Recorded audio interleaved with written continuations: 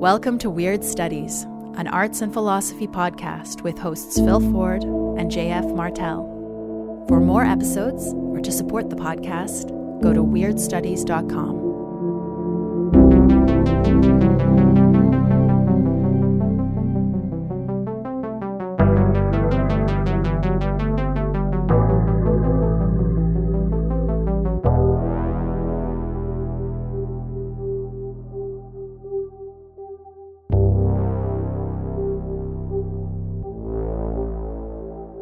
Hi, welcome to Weird Studies. This is Phil. If you've been listening to this show for any length of time, you will have noticed that JF and I tend to pursue our thoughts along two paths. Along one path, we discuss things that almost anyone would agree are weird. Spooky magical tomes or the short stories of Thomas Ligotti, stuff like that. Along the other path, we discuss things that at first blush don't seem that weird at all. Raiders of the Lost Ark, Sgt. Pepper's Lonely Hearts Club Band, walking, things whose weirdness is latent, even hidden, and needs to be drawn out through philosophical practice. Such a practice might be called weirding, a word I first heard used by Eric Davis in an interview with Timothy Morton. This week's episode is on weirding, a method of perception analogous to queering by which the mystery that lies at the root of all things becomes manifest. Today's show could be compared to episode 120 on radical mystery, and episode 106, The Wanderer, which likewise find JF and me thinking about thinking. As Weird Studies has grown, we have been reflecting more and more on what kind of intellectual project it represents, and what kinds of thinking are proper to it. And the practice of weirding is the beating heart of Weird Studies. So last year, when we were considering how to frame the book we wanted to write, it quickly became clear that we wanted to write a book on weirding. Thus, weirding is the title of both this episode and the book we are writing, and it's also the name we're giving to an 8-week course we're teaching on the NeuroLearning platform starting next week on October 25th. Needless to say, you can follow a link in the show notes to find out all the particulars. The course follows the structure of the book, with each week focusing on a different chapter topic: the trash stratum, zones, hyperstition, and other chestnuts from the Weird Studies conceptual lexicon. The course will give us an opportunity to work on the book alongside our listeners, who have become an indispensable part of our process. For example, my essay Diviner's Time, which incidentally will be one of the course readings, started off as a short conference paper, but unfurled into its true form when an early draft was published for our Patreon followers and conversations began to break out, both online and on the show. And this is what we're after with our online weirding course. Now, if you want to join us, don't worry about having to add your voice to our thoughts. You can choose your own level of involvement, and if being a fly on the wall is more your style, that's fine by us. And if you don't want to join us at all, that's fine too. You don't have to care about our course, or our book, or the Patreon, or any of that to enjoy the conversation that follows, in which JF and I discuss what weirding means, its analogy to queering, the spooky agency of artworks, the aesthetics of camp, and more. And if that doesn't sound like your scene, then wait a couple weeks and check out our long-awaited discussion of Federico Campagna's philosophical opus Technique and Magic. In the near term, we're also planning shows with Victoria Nelson on her masterwork The Secret Life of Puppets, and with Professor Jacob Foster on what William Irwin Thompson called Wissenkunst, as well as our usual two-handers, where JF and I discuss artworks, such as The Exorcist, which JF thinks is going to scare the socks off of me. We'll see about that. I like to think I'm made of stern stuff. But let's be real, I'll probably watch the whole thing through my fingers. I might even cry, which is something else we talk about today.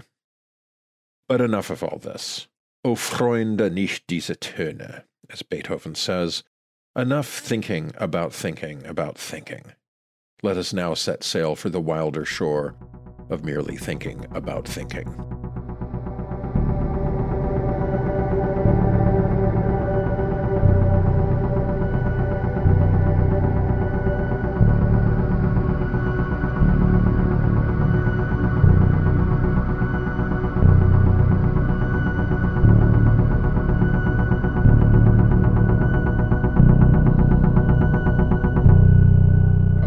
talk about something else. Let's talk about something more cheerful. Mm-hmm. No more of these tones, as it says at the beginning of Beethoven's Ninth Symphony finale. I saw that this week.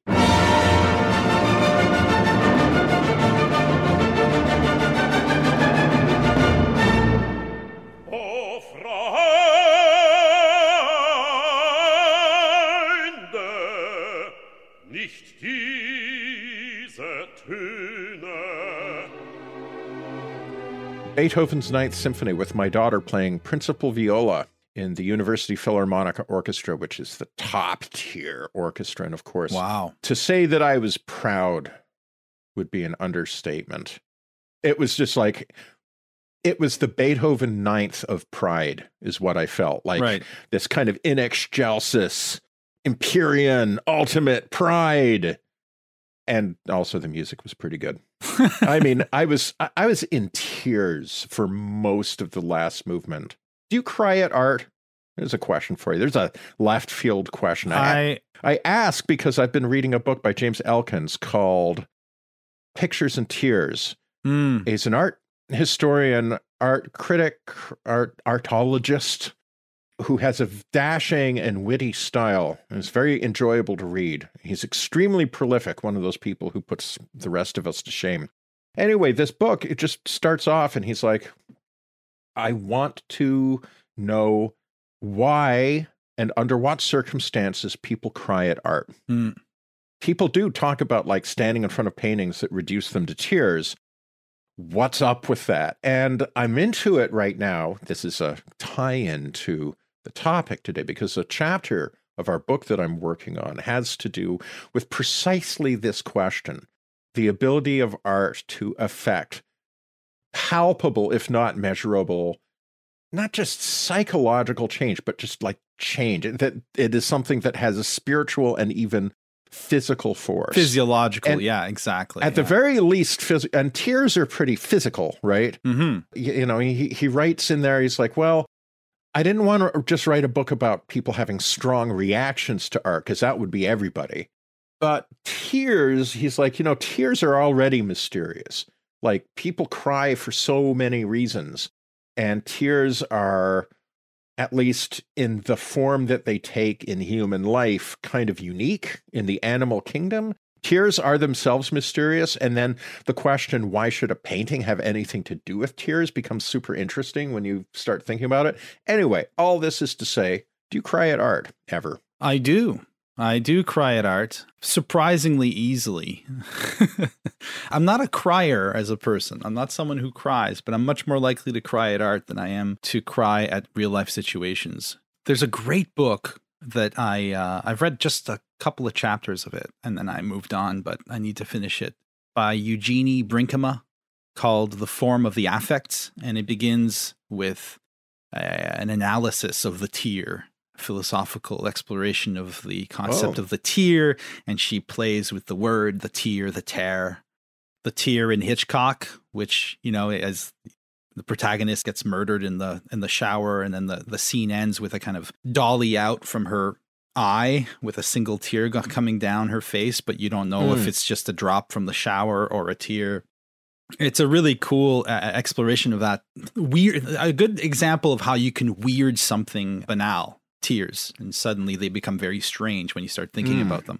But I do cry at art, and I do believe that great art has a physiological effect, and maybe that's kind of one of the conditions that makes a great artwork. And I find myself crying at art. I mean, it's usually music or film, which usually involves music, that will make me cry, but I have cried at novels.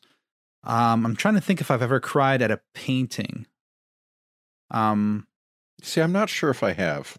I have a feeling I have, and I'm trying to think of what it might have been. I did cry when I walked in King's College Chapel and saw all the light coming through the impossibly beautiful and tall stained glass windows.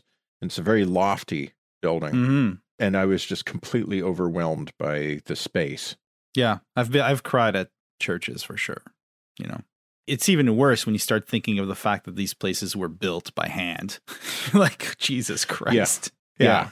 So yes, I have cried at art. we're discussing our book today, which is also the course we're doing together in a couple of weeks. Mm-hmm. And we've broken up the book/course into different chapters. And of course, it's constantly evolving and changing. But we could have had a chapter on crying, because I think crying is probably one of the weirdest things you can do. And I think that in moments when we cry, like a real good cry, we're actually quite close, I think, to the weird. Oh, absolutely. It's just so strange to cry at an artwork, even, and especially something as abstract as music. And yet music is probably the art form that's most likely to elicit tears. David Lynch has a particular thing for showing people listening to music and crying. He does. There's that famous scene from Mulholland Drive. Yep. Where they're watching the show. Sorry, they're watching the show on stage. They're watching a show, yeah. And Rebecca Del Rio, I believe is the name of the singer, is singing an a cappella Spanish language version of Roy Orbison's Crying. Yeah. Which is extremely beautiful. And apparently Lynch was completely slayed emotionally by that song. And so he's like, I need that in my film somehow. Lynch is not a complicated man. He does big emotional things in his films because he feels those big emotional things. He presumably wanted to show somebody crying to this song because the song is so deeply emotional. But he does it other places too. It happens in Twin Peaks: The Return. It kind of happens in Blue Velvet when Frank is listening to another Roy Orbison song in Dreams. In Dreams, yeah. And actually, that moment is really cool to talk about. Dennis Hopper's performance is really amazing in that film. And you can see the song begin to take him over. And there's a look of confusion and almost like the look of somebody who's lost. Yeah. And then you see his face screw up in what looks like agony or some kind of agonized effort. And then he turns off the music that Dean Stockwell has been lip syncing to. Mm-hmm. And he's like, let's go for a joyride. Let's fuck. And he's like, I want to fuck everything that moves. Is that what he says? Yeah. And then in that wonderful jump cut where he's standing there, and then there's a jump cut to the room empty, but you still hear him yelling. I love that. Yeah, it's so cool. It's such a rifty moment. Yeah. And it all concentrates around like watching somebody listen to music. And the thing that I love about that, and I feel that this is true for the way he puts crying into films, it tells the truth about crying, something about crying. It's really odd because you are seeing an outward trace of an intense inward experience. Exactly. Right? Yeah. But you don't actually get the intense inward experience communicated in any way. You only have the trace, like a shark's fin in the water. And you don't know what occasions it. So someone's listening to music and they're taken over by it. But why this music? Why now? Why in this situation? All you know is that there's something extremely intense going on. And all you know is that it's happening. But the moment itself remains a kind of black box. You just reminded me of this great passage from Deleuze and Guattari's What is Philosophy, which I'm going to read. It's very short. I'm going to read it because they get to this. The very beginning of the book, they're trying to demonstrate what philosophy is by engaging in an exercise of concept creation. They're like, well, let's create a concept of the other, right? So they're trying to come up with a new concept of the other that hasn't been proposed by philosophers in the past. And it's really brilliant what they get. They write, there is at some moment a calm and restful world. Suddenly a frightened face looms up that looks at something out of the field. The other person appears here as neither subject nor object, but as something that is very different, a possible world, the possibility of a frightening world. So what a frightened face is, first and foremost, is the possibility of a frightening world. Because you can't see a face without also experiencing it as a locus of interiority, right? That's what a face is. A face is an index of an interior experience. That's how we differentiate faces from other things. You see a face, you know that it's living something out. And if the face is frightened and looking off into some point that you can't see, you experience in that one expression a multitude of possible frightening worlds that this face might be experiencing at that moment. You're entering into an interiority, which is your own interiority, but which is inseparable from your experience of this exterior event, which is the face of the other. And I find that with crying, the great thing about that scene in Mulholland Drive is that we're seeing the singer. Then we cut to our two protagonists, right? I can't remember their names in the movie, but you do. Diane, and I think it's Diane. No, I can't remember actually. And Rita. Yeah. That's right. Yeah. Yes. Wow. I usually forget names of characters. And we cut back to them and they're crying and we're experiencing, it's like, it's the same shot. We're seeing two sides of the same event, whether we're looking at the singer, who is the cause of the crying, or the two women crying. Oh, that's interesting. We're looking at, it's like a dime, it's like a crystal. We're looking at one side and the other of the same event. And also, to the person watching the film, the crying has to do with everything else that's going on in the movie. All of that is contained in that image as well, in that strange crystalline image. So like facial expressions, expressions of emotion are incredibly strange when you think about them. They challenge certain notions about how reality works, in the sense that they reveal to us an interior which is also just an aspect of the exterior. It's just cool to think about it that way. It is. Yeah. And you know, so Ace. And crying being one of the most primal and certainly affective emotions is probably the example to concentrate on if we're going to go into the weirdness of emotion. Yeah.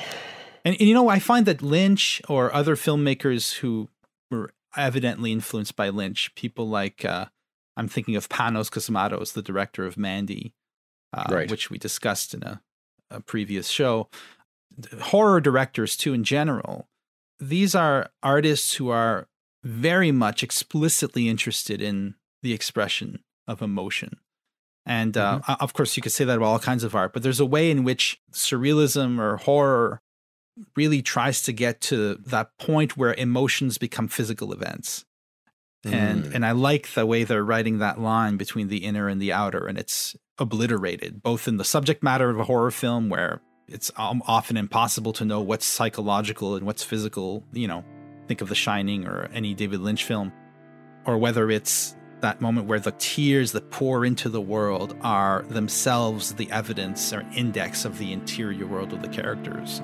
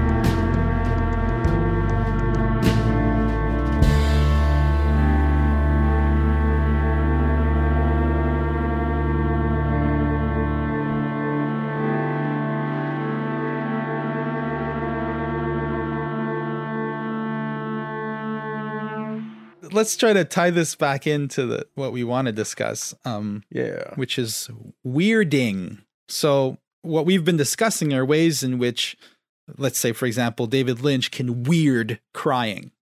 Right. Right? So what does it mean to weird something? Yeah. Well, I got the word from Eric Davis. I think it was in a conversation that he had with Timothy Morton, the philosopher.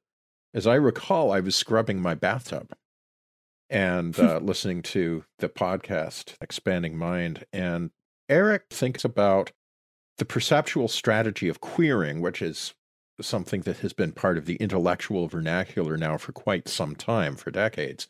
So queering is where you look at something that's nominally non-gay or non-queer, something that is even very heteronormative. Think of like film musicals, for example, whose entire raison d'etre is to get heterosexual couples together through the medium of song and dance. And there's a way of watching those films in such a way that a certain underlying queerness, a certain kind of sexual and gender dissidence, or at least a dissident frame, can appear, and everything can look quite different. So a great example of this is in the Joel and Ethan Coen film Hail Caesar, which is one of my favorite movies. It is a movie that makes me laugh till I cry, speaking of crying. And it has Herbert Marcuse in it, for one thing, or an actor playing a fantasy version of Herbert Marcuse. A circle of Hollywood communists. There's a zany plot about a Hollywood fixer of the old school, played by Josh Brolin. Aside from the zany plot, it is also an excuse for them to do set pieces that are kind of loving parodies or homages of genres of film that don't even exist anymore. So like musical swimming films. That's a genre that used to exist. I forget the name of the woman who was under contract at MGM, but she was like an Olympic diver or swimmer. I forget all the details, but like she made a whole bunch of these movies where they're singing, dancing, and swimming. Yeah. But in any event, it gives them an opportunity to do like Busby Berkeley style water ballets, or in the case that I'm going to talk about, apropos queering, it's like an absolute pitch perfect parody of a scene from like a 1940s musical. Think of something like On the Town. Mm-hmm. And the number they sing is called No Dames. And it's about a bunch of sailors who are in port for a day, and they're hanging out at a dive bar. And their problem is that there's no dames. And so they do this whole singing and dancing number about how there's no dames. So they're just going to have to dance with each other. And the whole thing is incredibly gay. And what they're doing is affectionately sending up a genre that always had that potential. When you watch On the Town or any of these musicals of that era, it is the easiest thing in the world to queer them, to see this kind of compulsory glorification of heterosexuality reverse into something, well, queer. Yeah. And there's a certain delicious humor in that, which the Coen brothers milk to the fullest. But also, you know, there's a lot of gay people who really love these films. It isn't necessarily, camp in the what I think of as a somewhat degraded sense, where you just think that you're superior to what you're watching. It's quote unquote so bad it's good. Like, no, you're seeing something that is actually latent in the film. That is a permissible, not just a permissible reading. It's a reading that kind of glows radioactively from the background. Yeah. It's latent. And queering is a way of finding especially a lot of old Hollywood stuff and making it kind of glow with new radiance. And weirding, by analogy, is sort of doing the same thing, which is something we do all the time. People who listen to this show a lot don't even need a definition because they know that's just kind of our stock in trade. We will take things that, maybe we didn't even think that much about. Crying at art, for example, crying at music. Like, what happens when you film somebody crying at music? Crying at music is really normal, but what happens when you film it? Well, there's some kind of weirdness in the actual event of crying at music that we can kind of draw forth. And Eric's point in talking to Timothy Morton was that there's a kind of a way that we can do that philosophically. Weirding is a philosophical strategy. Exactly. But also, I think Eric has used the phrase global weirding, which is caught on. I've seen it all over the place. There might even be a show, like a public radio show with that title, which suggests not just a subjective thing, but global weirding is sort of a general sense that the world, like, it's been weirding itself for the last 10 years. Like maybe the Mayans had a point. Something really happened in 2012. We passed through some turnstile of history. But the world now just shines forth in some kind of permanent weirdness. And so weirding reflects perhaps both our perceptual strategies, our philosophic strategies, but also it just kind of reflects the world. Yeah. So exactly. Those are some ways of thinking about that word. I've seen the term used to kind of redefine global climate change, right? So we shouldn't talk about global warming anymore. We should talk about global weirding, because the problem is not so much that it's just getting objectively warmer, because if you say that, then every time you have a cold snap, people who want to deny global climate change will say, "Let's see, there's no global warming. It's cold today. It's colder than it should be." But the idea is that patterns are getting skewed, right? The reliable patterns are getting scrambled and frazzled. Yeah. Things are becoming more and more unpredictable. Yep. You can see this in the climate. You can see it in politics. You can see it in culture and in society, in our understanding of reliable, stable categories, which are betraying their meta-stability now by being challenged in all kinds of ways. There was a time where something like a constitution would have been as solid as a physical concrete monument in most people's heads when it came to how laws are passed and how one goes about cutting corners or getting, questionable laws into the books. But now it seems like the metastability, which is a term I'm enjoying these days, it's useful for me. Metastability? Yeah, metastability, meaning, well, one way of interpreting it or of applying it would be to say, like, well, this thing looks pretty stable. For example, the fact that the Earth orbits the sun, right? That's a stable fact. Right. However, there's nothing about this that is necessary. Like an asteroid could hit the planet and knock it off course, or the sun could suddenly, like all kinds of things could happen to disturb the orbit of the Earth around the sun. So it's not stable in an ultimate sense. It's metastable. It's practically stable. It's for all practical purposes, we can talk about these things as being fixed. And a lot of things that seemed absolutely fixed are now looking a little bit more contingent than they ever did. And so global weirding is a term that actually, I think, undeniably applies to the state of the world right now, insofar as all these stable structures are starting to fritter and wobble. And the way we're pitching our book and our series of lectures and discussions is that how does one live in such a world, And weirding becomes more than just a fun thing you might want to do philosophically with your favorite novel or film.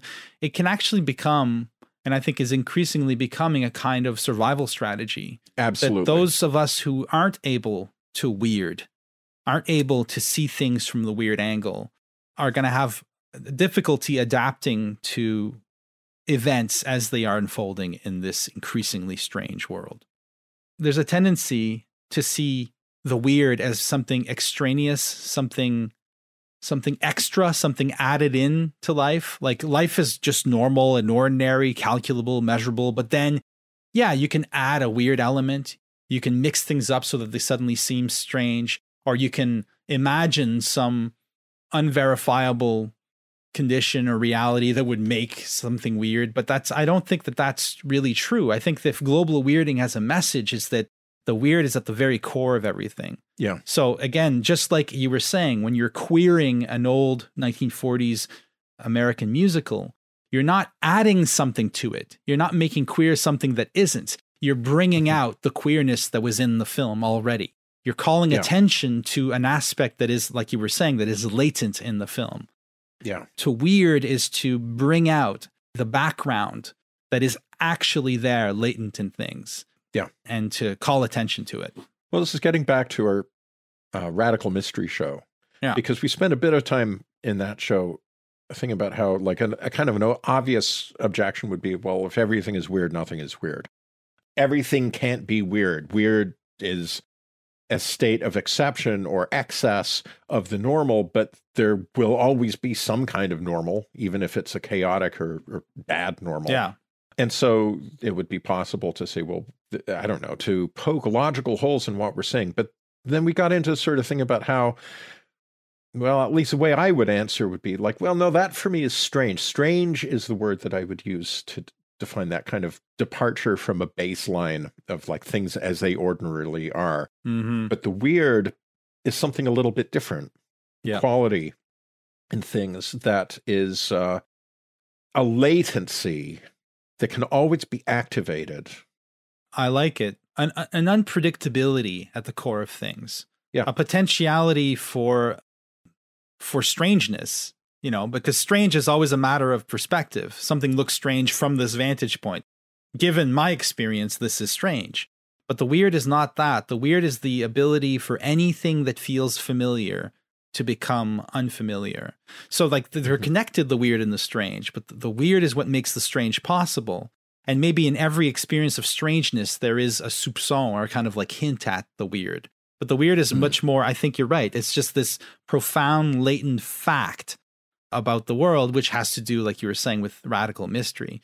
But anyways, these are all kind of just throwing terms around. But the point is that not only is weirding fun, listeners, it's actually, I think, and Phil thinks, Phil wrote that part of the text, so it's Phil's idea. It's becoming increasingly necessary. Yeah. And it's natural. That's the other thing I wanted to say. Weirding is natural. Every 3-year-old is a master weirdist, True. Very true. Like a 3-year-old's Y-bomb is an ultimate excursion into the weird, Time for bed. Why? Because you're tired. Why? Because you played all day. Why? Like the way kids ask why until you're inevitably taken into these strange zones of indiscernibility where it's like, why? Because it's 9 o'clock. Why? Because the sun has set. Why? Because the earth orbits and, every day there's a part we're facing the other way. Why? Like it. Do you know the Louis C.K. routine on that? No. Oh, hold on. I'm going to share this over Zoom. It gets so weird and abstract at the end. It's like, why? Well, because some things are and some things are not. Why? Well, because things that are not can't be. Why? Because then nothing wouldn't be. You can't have fucking nothing isn't. Everything is. Why? Because if nothing wasn't, there'd be fucking all kinds of shit that we don't like, giant ants with top hats dancing around. There's no room for all that. Oh, it's so good. Perfect. It always fucking nothing isn't. Yeah, I know. It ends up sounding like Heidegger. If you play the game, you'll end up doing like really high octane philosophy. That's what the kid wants. The kid wants the weird. The kid wants to know it's the big fucking why. It's not like why rain or why bed. It's why. It's the why. It's the radical mystery that every child understands. As soon as they have the word why, they get it. And if they don't have the word why, they feel it. My cat feels it. I feel it in, what's that thing at the beginning of Lord of the Rings? I feel it in the water. I feel it in the air. It's like the whole fucking universe is vibrating with this why. And that's the right. Weird. And oh, that's beautifully put. The sooner we acclimatize to that. Well, acclimatize is not a bad word for it. And perhaps we've all had a lot of experience with this over COVID, which is an absolutely catastrophic event of global weirding. And also for those living in the United States, the election of Donald Trump was, whether you are pro or anti-Trump, people who listen to the show know that I am fervently anti-Trump. But, or the invasion of Ukraine right now, which is the weirdest shit ever. Like, what the hell is that? All of these things are, one way to look at them would be as a training exercise where you are being thrown into the middle of something weird. With the Ukraine war, obviously our experience as spectators of that war is very different from people who are on the ground suffering and dying. But with COVID, there was no escaping that. I remember early on thinking like, oh, those motherfuckers in the space station have it good. They're in the one people in an Antarctic research station. Right. Those are the people who actually can outrun this thing. But this is, it's like that dream I had, right? About the virus. There's no outrunning the fucking thing eventually. I don't think the World Health Organization has declared the pandemic to be over. Sooner or later, those astronauts in the space station had to come down and deal with it like everybody else. Like, we are all on a planet. There's no escape.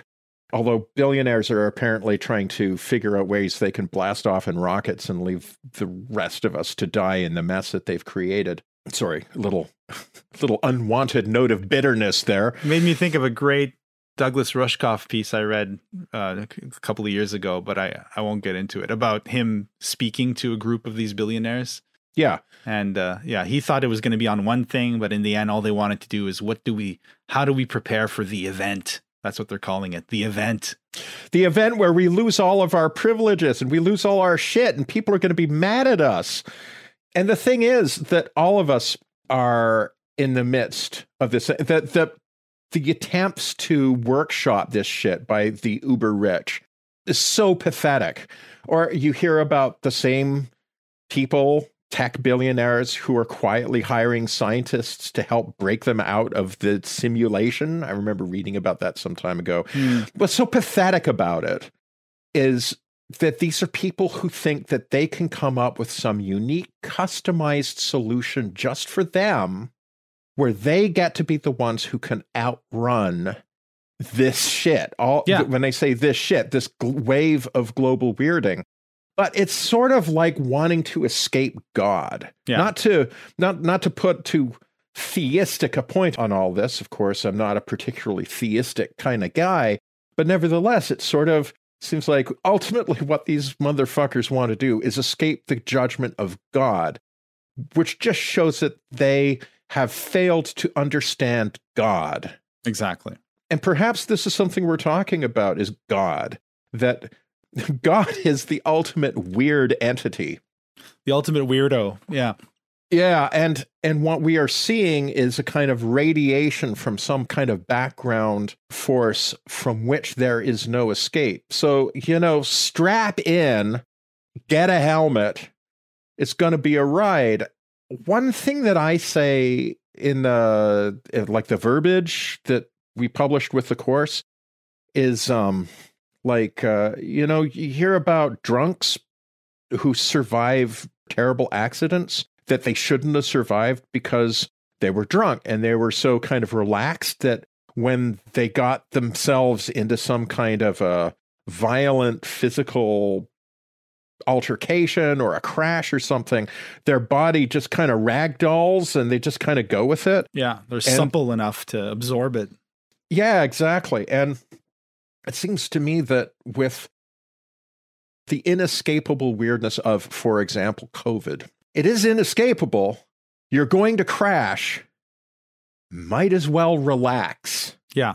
Find a way to kind of go with the violent, tumultuous movement of the event.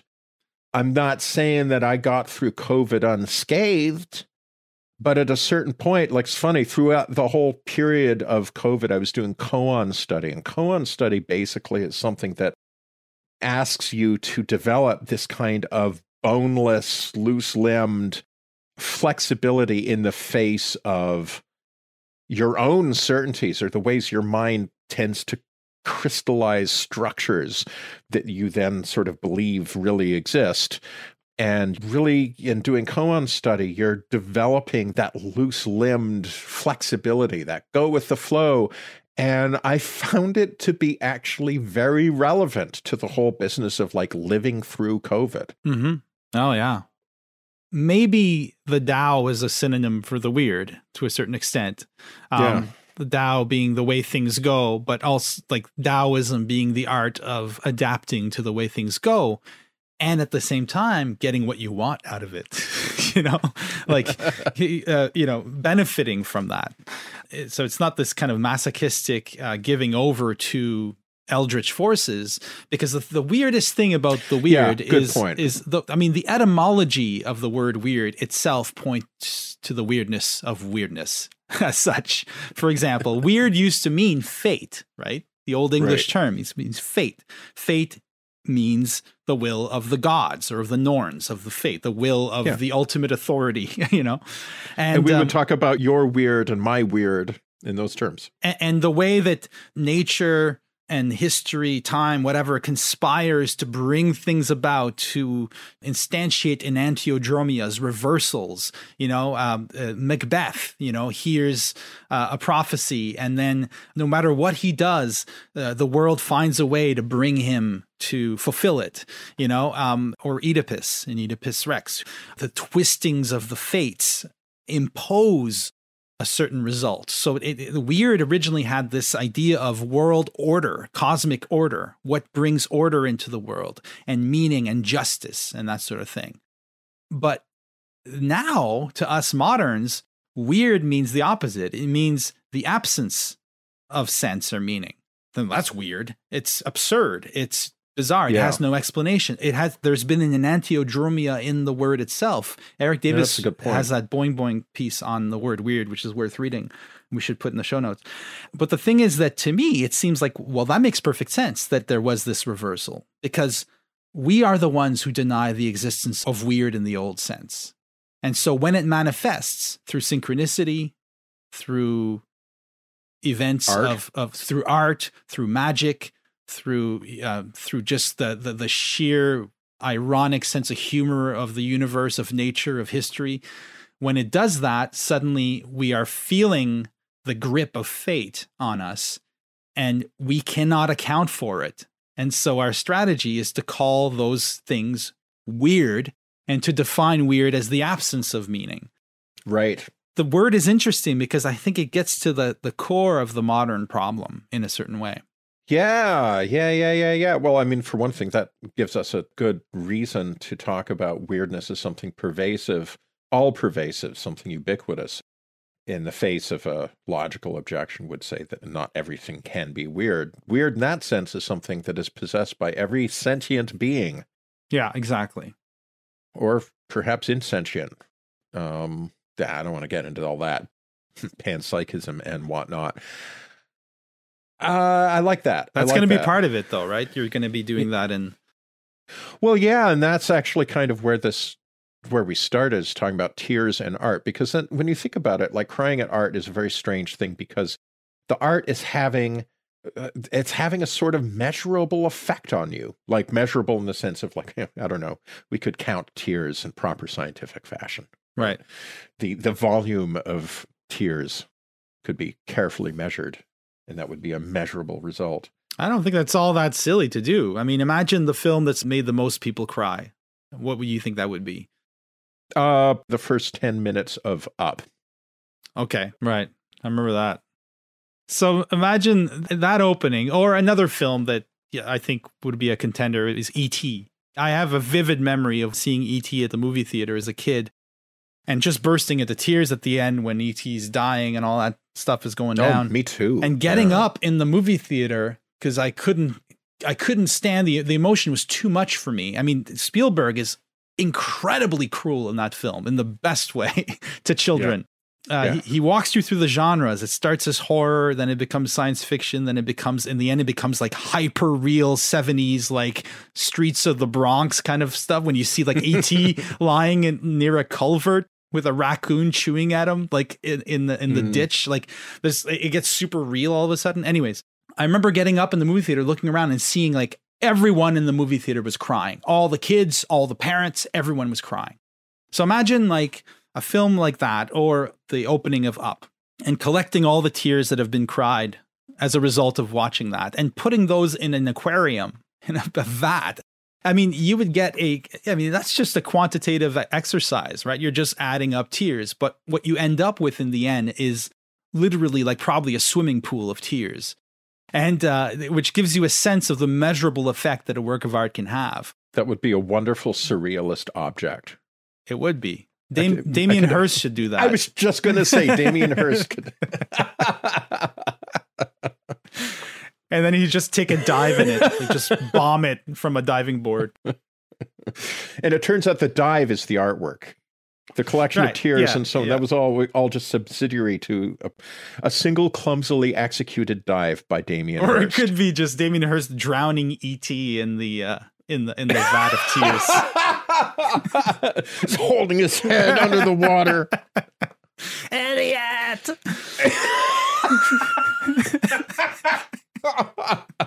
this is taking a dark turn. Anyways, point being, you're right that there's a physiological effect. It's not just in our heads.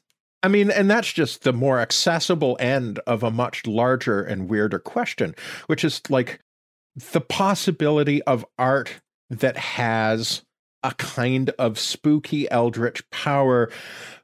We were just talking in the extra for this week, which we just recorded, about the difference between saying that objects can bear a trace of memory, like a hammer bears the memory of hammering. It has to for it to be an effective hammer. But that allows us to talk about the memory of objects or objects possessing mentation of some kind in such a way that does not make very many demands on us. And likewise, the idea that art affects us emotionally and can precipitate a strong emotional state. Okay, sort of get that. But like, when you really start delving deeper into it, okay, so can objects give you a headache? Can objects make you vomit? Can objects kill you? Not like a radioactive object that makes you sick in this way, but like a statue. Could a statue harm you? And this is a quote that I have from Alejandro Jodorowsky's Psychomagic.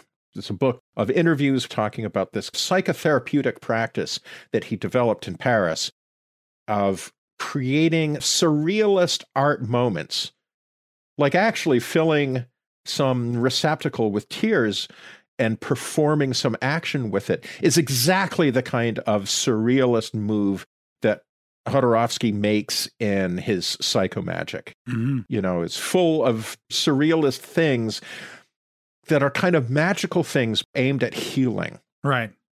So he tells a story. I'm just going to start this on page 82 if you happen to have the book. One day, a director of a fine art school with whom I had just signed a contract told me, "You are naive. You swear by Mexico. Everything seems wonderful to you.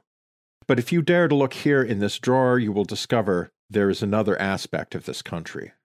So I moved near the drawer, opened it, and straightway was overcome by an atrocious headache. The interviewer asks, "What then did this infernal drawer contain?" And Hodo answers, "Horrible wax statuettes used by sorcerers to torture from afar the designated victims of their clients. Their features were in themselves so horrible to look at that I felt faint. If they were exhibited at Beaubourg or the Louvre, the public could see what power an art object can have, beneficial or maleficent. A work bearing such energy directly affects the organism of anyone who contemplates it. Although strongly disagreeable in itself, this experience made me wonder. I asked myself, what could a beneficial artist be?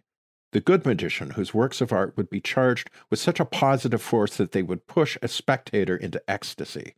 It is a principle that served me thereafter in Psychomagic." And so I engage in some thinking about this, like in what ways could we plausibly imagine that artworks look back? Go to an art gallery. Imagine that these artworks are, as indeed many of them were intended to be by their creators, especially if you go to the galleries of African or Oceanic or South American art. They were intended to be, in a certain sense, sentient beings. Yeah. And how does your reaction to artworks change? And I'm not just talking about stuff in the Oceania and Africa, etc. galleries, but any gallery. Go and look at a Virgin and Child painting. You know, something that seems very banal and obvious in the history of art.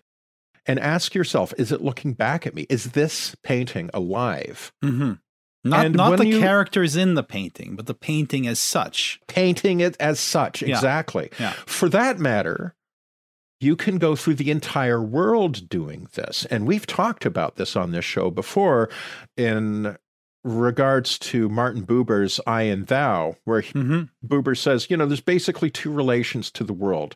You can say it, or you can say you. Or thou, but let's say you. Most of the time we're saying it, including times we're saying he and she and you. Most of the time when we're talking to people, our response to them is as one to an it.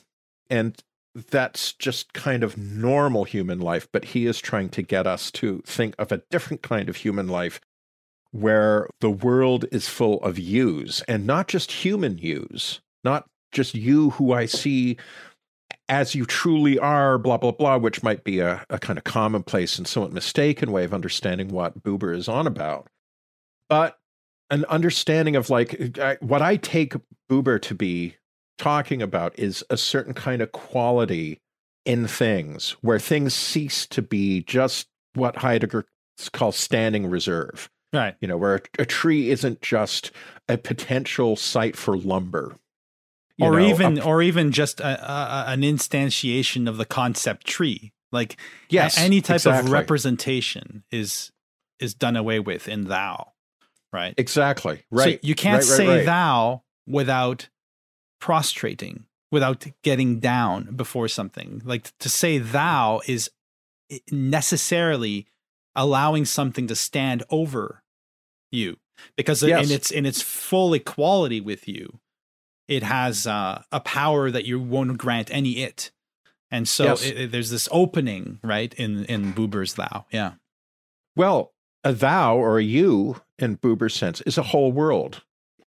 Yeah. You know, it's sort of like in Buddhism. And when I bow and gasso to you, like in that moment, when I see you truly, there is no outside to you. There's no outside to me. There's a moment of connection that is an entire world. Exactly. In any event, we've talked about this as a way that you can participate more deeply in a walk through a forest by looking at the trees as thous. But I would like to suggest that there's also a way that art is radically weirded by this. This is actually a practice I've been engaging in. I've been going to the Eskenazi Art Museum, and every now and then, when there's nobody looking, I will bow to an art object in gasso, treating an art object as a fellow being, deserving of my respect, exactly in the same way that I might bow to the flower on a Zen altar. Back when I was a Zen altar boy, you know, like you put the stick of incense in the incense censer, you bow to it. These are moments where you are truly participating in the life of the other. Yeah. And I'll put it this way. It's an interesting practice. And I'm writing a chapter about this. And this sort of brings up something that I wanted to get to anyway. Okay, so we've been spending a lot of time just on this chapter, partly because I've been banging away at it. Yesterday was an extremely frustrating day of writing. I'm just like, oh yeah, this is what it's like to write a book. It sucks. Fucking sucks. But I'm a professional. I rise above this. I'm bringing it up actually mostly because I want to talk about how this whole business of weirding, if we are indeed in an era of global weirding, an era in which the deity emerges in wrath, and now what? Then it is reasonable to ask, well, what do we do about a world that suddenly has revealed itself as being strange? And it always has been strange. We just didn't see it. Yeah, exactly. And so one thing you can do is bow to paintings. Try that shit.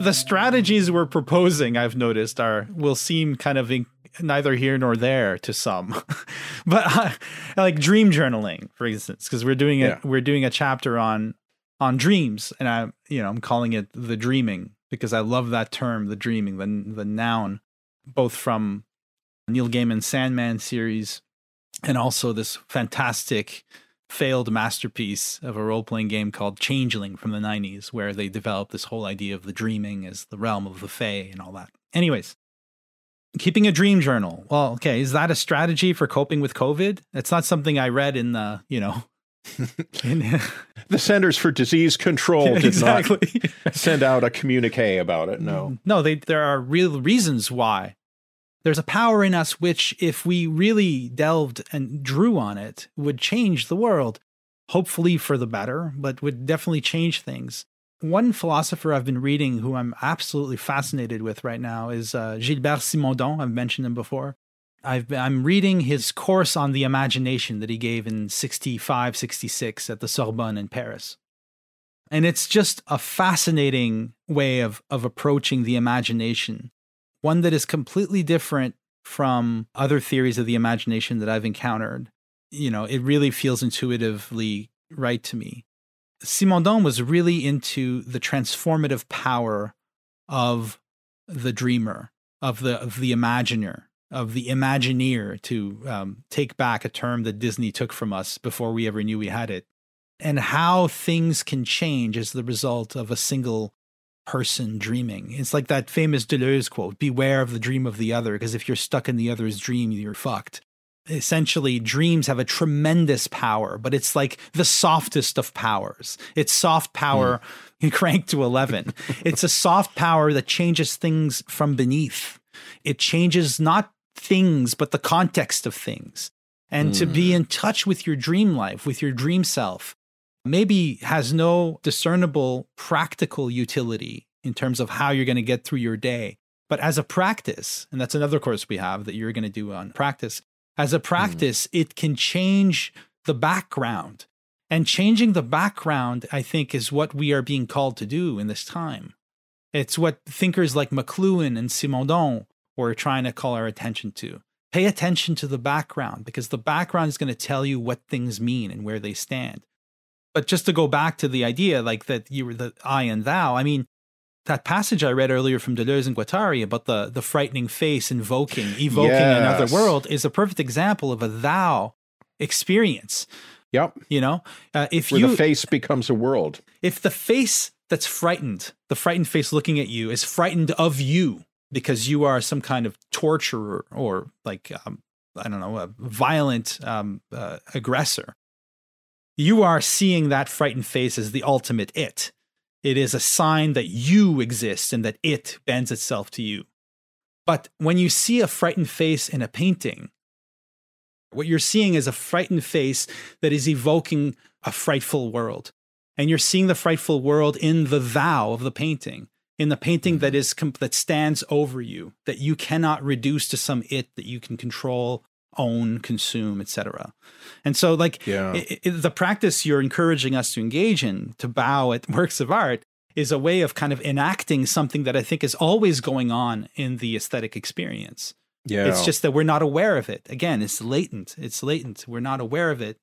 And what you're proposing is a way to become aware of something that's happening already. Yes. Which I think is probably a good way of characterizing the general tenor and tone of the book that we're working on. We're asking people not to add something, you know, like food coloring, to add a green food coloring to your eggs so you can have green eggs and ham, just like in the Dr. Seuss book. The weirdness is not something super added. It is, again, it's something that is always already there, at least latent. Our suggestions, such as they are all aimed at harmonizing with that. Yeah. Participating in it, being down with it. Participating is a good word. Yeah. Yeah. So what are some other chapters of the book, and for that matter, course sessions that were, because the course is following the chapter outline of the book pretty exactly. And so, among other things, this is an opportunity for us to work on material that we're shaping in the book. This is an opportunity for you, should you wish to take this class, to participate in the development of what feels like, to me, pretty significant intellectual work that we're doing together. What are some of the other things that we're doing? Well, we've already talked about art that looks back, which is what you were, and then the dream chapter. It's basically like you can kind of see this as a Weird Studies greatest hits. Like we're basically taking some of the key things that we've developed on the show and really trying to flesh them out and develop them in a new way. The first one is the trash stratum. And as this is something we got from Philip K. Dick, right? the symbols of the divine first emerge at the trash stratum, I believe is the quote. Right.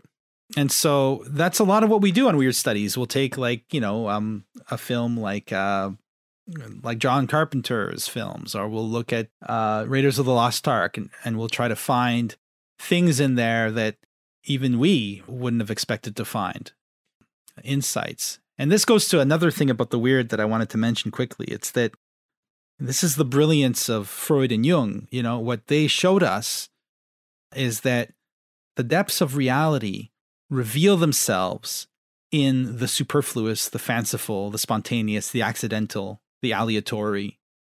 It's there. It's in the hiccup, in the misplaced word, in the dream, in the sudden flash of an image in your mind. The most superficial stuff, the flotsam and jetsam of everyday life, that's where the depths reveal themselves. And I think that gives us a sense structurally of what's going on in the trash stratum. The throwaway culture, the entertainment culture. Sometimes that's where you'll find the symbols of the divine that will help you understand what's going on in the world. And the action, if we think about each part of this book and this course as something that both gives us an intellectual analysis of something, but also an action to perform, or something, it gives you homework, something you can do. If I were to boil down what my advice regarding the trash stratum would be, it would be don't break kayfabe. Right. You know, kayfabe is a term from professional wrestling. It's Pig Latin for fake. It's the kind of faked reality of professional wrestling that the more you think about it, the weirder it is, and the more you realize professional wrestling, even if you're not a fan of that form, and I'm not, I watched it all the time when I was a kid, but I don't watch it now, preferring unsimulated combat, I suppose, but I respect professional wrestling because it plays around with kayfabe, with the maintaining of a fictional reality within everyday reality in such a way that the boundaries between those two are ever renegotiated. They're always fluid and contingent and porous and often completely invisible. Yeah. In ways that avant-garde art tries but can only dream of. Right? Right. That professional wrestling is a wonderful example of trash stratum culture because it is doing something that is in fact a kind of divine artistic project. Mm-hmm. But it's doing it down in the world of, and I say this with love, but in a pretty trashy milieu, right? I mean, it's fucking pro wrestling. I surely I don't even need to explain that. I think the most ardent fans of pro wrestling would tell you that this is some trash stratum stuff. But what trash stratum isn't is just camp. It's not that bullshit dismissive, like you're pretending you like it, but you don't really care about it. Like, oh, it's so bad, it's good. It's a real investment. There's a line about camp by a guy named Charles Ludlam, who is originally an intimate of Jack Smith, who we've talked about on the show many times, queer performance artist, who eventually did a lot of opera staging. He became a dramaturg. Interesting guy. And he wrote an essay on camp in a book called Ridiculous Theater, Scourge of Human Folly. And he talks about the way camp was originally a gay aesthetic maneuver that is mentioned in Proust, among other things. And then he writes, then it became popularly known as a word, and as it left the theater and the homosexual underground, it started to take on a popular meaning. It gained a bad reputation, mainly because it had been hanging out with all those homosexuals who had a bad reputation anyway. In the hands of critics who wanted to define it and tie it down, it started to become very special things. Susan Sontag really did a number on camp by saying it was specific things. A Tiffany lampshade is camp. Ronald Furbank novels are camp. A Hollywood movie with a Busby Berkeley number is camp. What's wrong with that is camp ceases to be an attitude towards something and loses all of its relativity. It nails it to the wall and makes it very literal. And he writes a little bit later on, the thing that's really horrible is heterosexual camp, a kind of winking at you saying, I don't really mean it. I mean, and you can say like heterosexual, whatever. The point is the kind of normie appropriation of camp where we say, so bad it's good. You say, I'm only pretending to love this. I don't really love this. Whereas what Jack Smith and Charles Ludlam were after was passionate identification. Jack Smith really, truly loved those cheesy old jungle flicks starring Maria Montez. And likewise, professional wrestling can be consumed as camp, but people who love professional wrestling, they love the over-the-top theatricality of it. They are perceiving it as camp in Ludlam and Smith's sense, the flaming image, right? You know, when somebody goes off the top turnbuckle with a flying elbow, that's the flaming image, right? Mm-hmm. They're not saying, so bad it's good. It's not that normie tourist bullshit, right? But in order to retain the magic of that, you have to kind of go along with the kayfabe, with the simulated reality that's created in ring that flying elbow actually connected and was not, in fact, a faked blow. Yeah. And generally speaking, if we're thinking about the trash stratum, I would say the trash stratum, what we're looking at are objects not to poke fun at them or to count ourselves superior to them. We're trying to establish some kind of wonderful relationship to them where they open up to us. They tell us their secrets. But in order to do that, you can't break kayfabe. So that's the kind of stuff that I'm trying to think about in that chapter. Yeah. Don't break kayfabe. There's a nice way that it loops back at the end, because the last chapter is one of mine, and it's hyperstition is what I've decided to focus on. And it comes right back to all that stuff. But in between those two, so trash stratum and hyperstition at the end, we've got art that looks back. We talked about this today. We've got the dreams. The second chapter is the zone. And here we're going to develop the ideas we first kind of started working on in episodes 14 and 15 on Tarkovsky's Stalker. And then we've got Diviner's Time, which is basically started as an essay that Phil wrote and published on our Patreon. Then we did an episode on it, and it's become one of our most important tools. It's like the monkey wrench in our toolkit.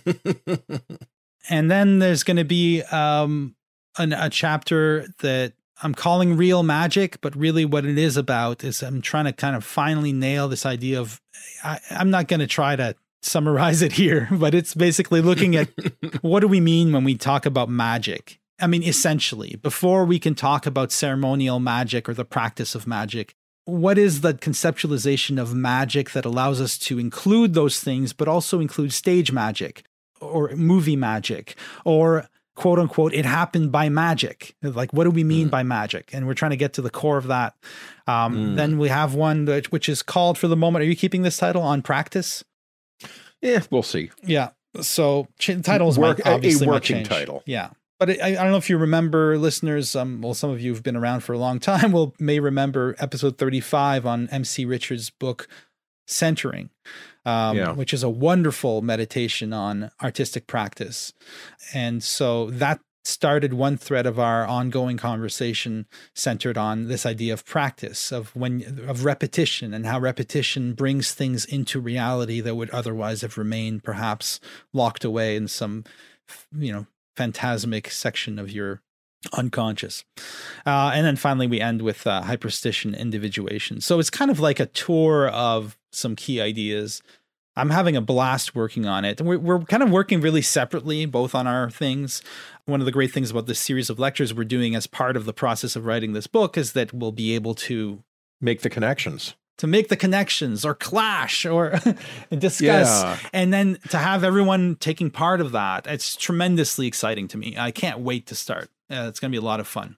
I realize that this is something that people in podcasts, indeed all forms of entertainment media, do constantly as a kind of fan servicey thing where I'm like, we'd be nothing without our fans, which I always kind of roll my eyes when people do that. But it's kind of true that this show is what it is because of the people who listen to it, that the people who listen to it and communicate with us, either letters that they send or through the Discord or subreddit or whatever, they are and have been making the show what it is. Yeah.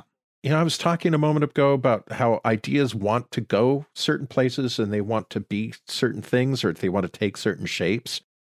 And ideas will choose people to have as a part of them, part of themselves. And so in as much as this is a show of ideas, where we bandy ideas back and forth, we're only partly in control of those ideas and where they're going. Those ideas are constantly enlisting people, enlisting communities. Having an idea is making a people. This quote that you've given many times, I remember this was on our Mumbo Jumbo episode, but I know you've said it more times than that Paul Klee came to an exhibition of his paintings and said, well, the people are missing. The people are missing, yeah. Yeah, and something you've said repeatedly is that an artwork calls its people into existence. Right. But I feel like every time that you've said that, and it's only occurring to me now, you were talking about us as well.